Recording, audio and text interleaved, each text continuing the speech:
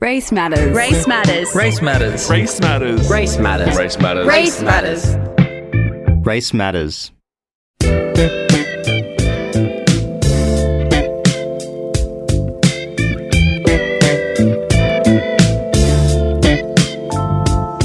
Say y'all wanna roll in the scene. Y'all wanna live in the dream.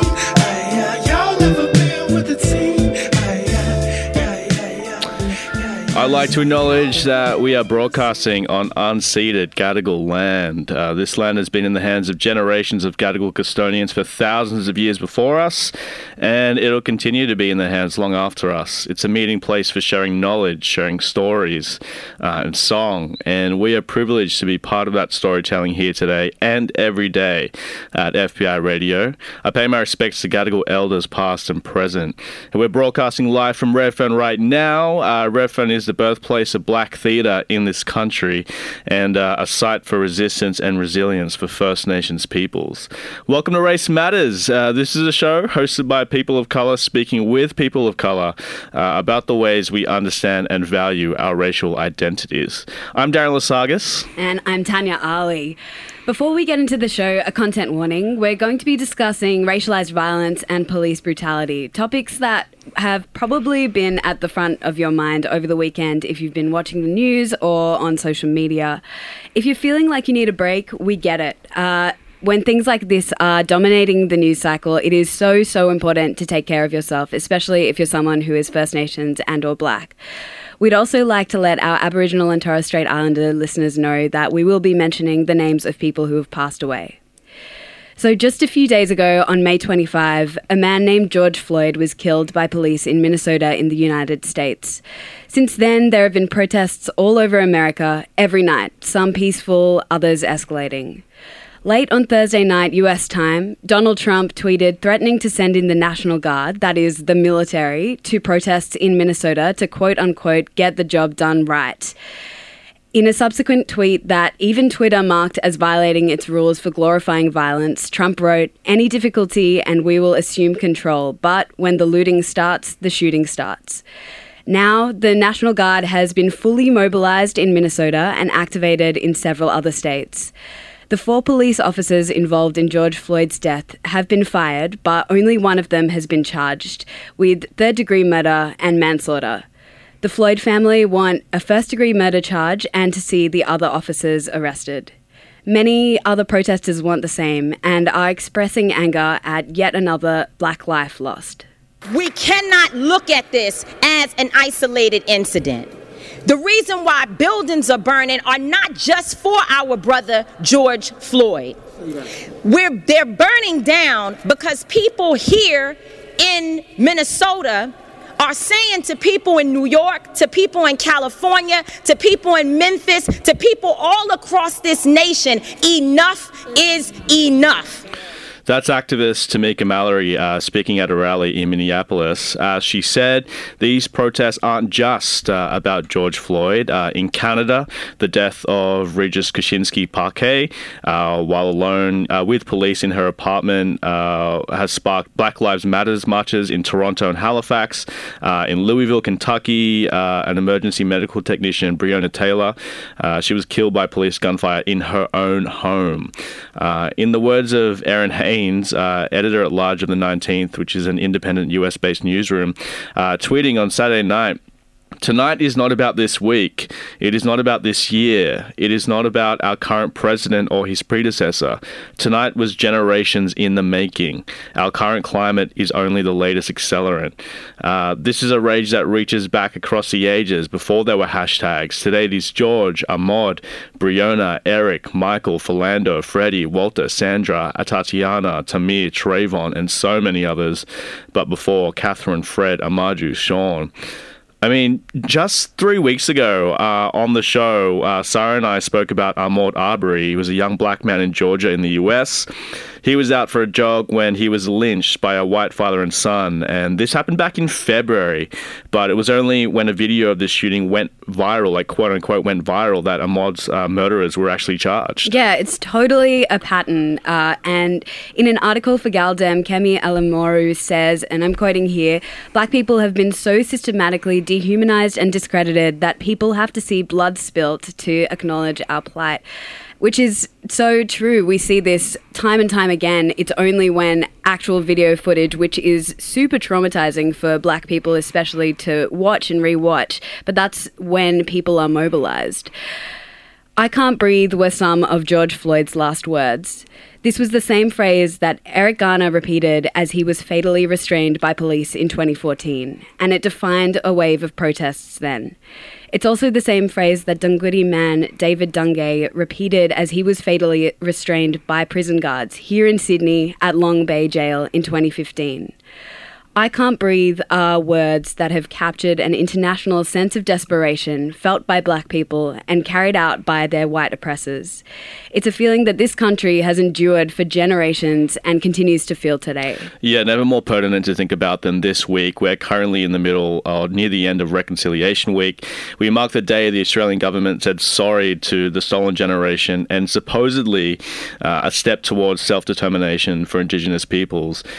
Yesterday, mining company Rio Tinto apologized to traditional owners after blasting a 46,000-year-old Aboriginal site. And, this is something that needs a whole other episode, but, we can't ignore that this happened. It's been said before, and it needs to be said again. Sorry means you don't do it again. You see it on signs in placards at protests every time there is a protest. In regards to Black lives, The Guardian have revealed that more than 400 Aboriginal and Torres Strait Islander peoples have died in custody since the end of the Royal Commission into Aboriginal deaths in custody in 1991. They published a database, which is all online. It's of Aboriginal deaths in custody between 2008 and 2019, with heaps of information collected from the National Deaths in Custody program. If you are looking for a resource on what the numbers look like on Indigenous deaths in prison, in custody, and in custody related operations in Australia, there are many ways that police involve themselves in the lives of Indigenous people, and it's not always at the time that they're incarcerated. This is a good place to start self-educated. There are names there that you will be familiar with. Tanya Day is one of them, who was a respected activist, arrested for public drunkenness, and was reported to have died from a brain hemorrhage after falling and hitting her head in the cells. And that was the first death in custody inquest in Australia that really made a mark and explicitly considered the impact of institutionalized racism. And it's just wild that it took that long for that to even be a conversation that was had in a public forum. And the inquest status for that is still pending. Yeah, so justice absolutely has not been served. Yeah, I feel like over the last few days, posts and discourse about institutionalized racism and white supremacy have been dominating social media in this unprecedented way. It feels like people are genuinely reflecting. But in this country, there needs to be a whole lot more reflection from all settlers about what it means to live on this stolen land. Always, but especially in a week dedicated to so-called reconciliation. There seems to be this kind of readiness of non-Indigenous Australians to be vehemently outraged at what's happening over in the States, even this weird sense of moral superiority. Yet so many of these same people consistently refuse to show up for First Nations people here outside of Invasion Day marches. It's important to remember that there are many things to reflect about. Deaths in custody here in Australia, the concept of reconciliation, as well as, of course, the Black Lives Matter movement in the States. You are listening to Race Matters with Darren Lasagas and Tanya Ali. In a moment, we're going to be chatting about ways you can take meaningful action towards justice for Black lives. But first, can we talk real quick about the way Australian media is handling reporting on the protests happening in the States right now? Look, it's not everywhere, but I feel like the worst ones are the ones that jump out and reach the most people, which is pretty tragic. And the ignorance and hypocrisy of Australian media is super jumping out right now. Yeah. Most notably, Channel 9's Today reporter Alexis Daesh spoke to a Black protester on the ground at a protest in LA yesterday and ended the interview tribute, which, to be honest, was pretty painful to watch to begin with. And she said this. Well, I really appreciate you giving your perspective, mate, because people in Australia don't have the understanding of the history of police killings and things here, and we really appreciate you talking to us, so thank you. Crazy. I mean, I can kind of... I can already imagine the defense of this being like, talking about the unique history of America's dealings with inequality against black people versus our one is different. But like the fact that you can't draw a connection between what's happening there to what's happening in Australia is mind-blowing. Truly absurd. The implication here is that police brutality and violent white supremacy is so far from common knowledge in Australia. Even this reporter, it's completely unwarranted moral high ground. You can kind of hear it in her voice, and in one sentence, and broadcast to thousands and thousands of viewers, completely erasing our truly horrific history of colonial violence that absolutely exists today. It's like ignorant, and it's embarrassing. It's so embarrassing, and it's absolutely, I hate to use the phrase. I feel like we say it all the time, and it kind of sucks, but it has gone viral, and people all over Twitter are just tearing her to shreds, which is fair enough because, to assume that the Australian public is, completely as ignorant as she is offensive. It's damaging. Totally. But unfortunately, Daesh isn't alone. I have heard some other pretty poor coverage of these protests across Australian media. There seems to be this tendency that I've noticed a bit, especially in more so-called progressive or even just centrist Australian media, to try so hard to avoid coming across as biased in any way, especially when it comes to racism, funnily enough, that they overcorrect and it comes off, racist. This country is still so deeply uncomfortable talking about race, and that really comes to light in times like this. The ABC recently apologised over what they're calling an auto tweet, in which their Twitter account published an article about the white woman in New York City calling the cops and threatening a black man for telling her to put her dog on a leash in a dog leash park. Yeah. And the caption was, "How a phone call to police cost this woman her job and her dog," centering victimhood on this white woman who committed a blatantly racist act. The ABC said that their auto-tweet technology generated those words based off the headline, but who wrote the headline? At the end of the day, whether technology spewed those words out or not, we have to understand that our words hold power. The way we communicate and engage and reflect the prejudices that we've socialized since the day we were born. Now, more than ever, it's clear that us settlers have a whole lot of work to unlearn these behaviours. Yeah, and it's not easy, and it is not comfortable. A lot of this show is wading through such difficult conversations to have with ourselves and with each other. But the cost is too much. The cost of our racist microaggressions, whether we know we're doing them or not, the cost of staying silent when those around us do that, eventuates in a festering of racism that is invisible until it ends in the death of black people. Racism starts when people say hashtag, quote unquote. I mean, it's a hashtag, people probably hashtag I don't see color. When people claim reverse racism, when they, tell people how to behave or how to speak or how to protest, how people racially profile, when people wear a culturally appropriative Halloween costume, when they deny that white privilege exists. All of that may seem small on its own, but it's the culture that this all accumulates. That's the culture that empowers people to make more blatantly and explicitly racist actions, make racist jokes, use the N-word, give a neo-Nazi a platform, or, lynch people, kill people. This is not just white people too. I mean, Tanya, this is you and me. This is the family we know. These are the conversations we're having with our friends at the places that we work, at the people that we date. And we have so much to unlearn in the way of anti-blackness wherever we can. And, there's a lot of talk right now in this discourse about what it means to reject racism. as opposed to being actively anti-racist.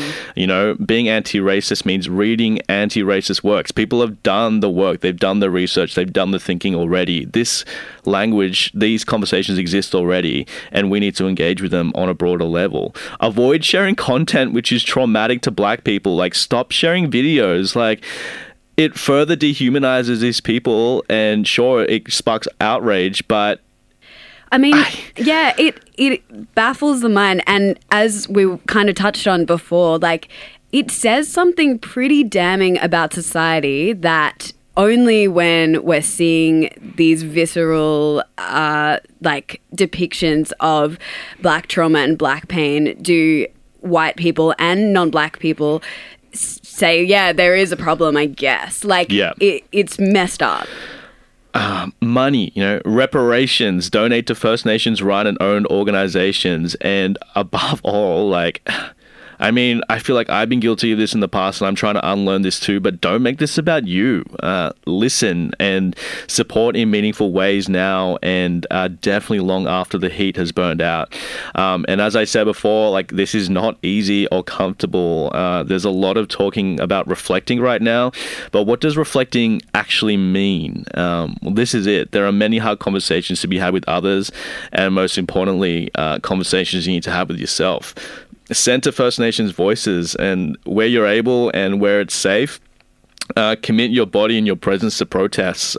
Make a step beyond the statements you make on social media and act, engage, and do the work. And those actions need to go long after media coverage has died down, which it inevitably will until another, you know, such tragic event happens.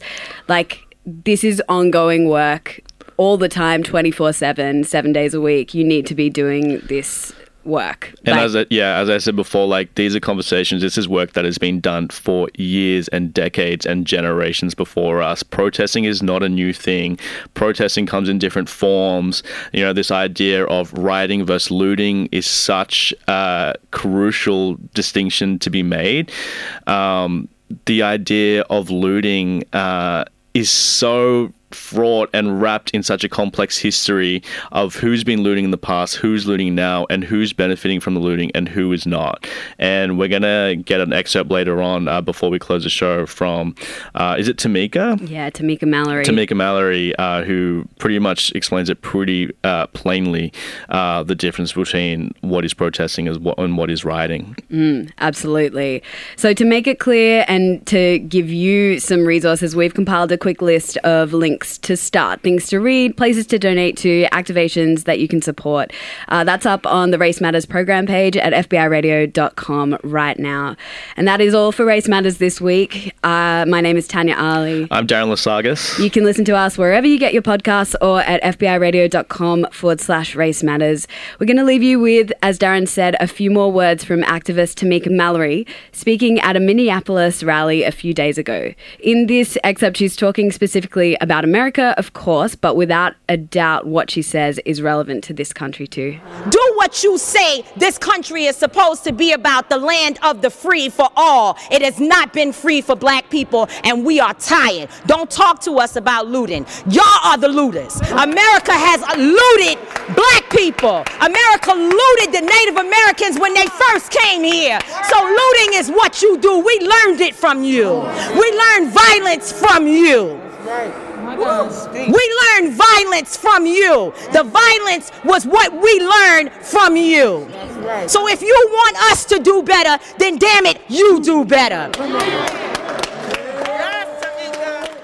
Race Matters. Race Matters. Race Matters. Race matters. Race Matters. Race Matters. Race Matters. Race Matters.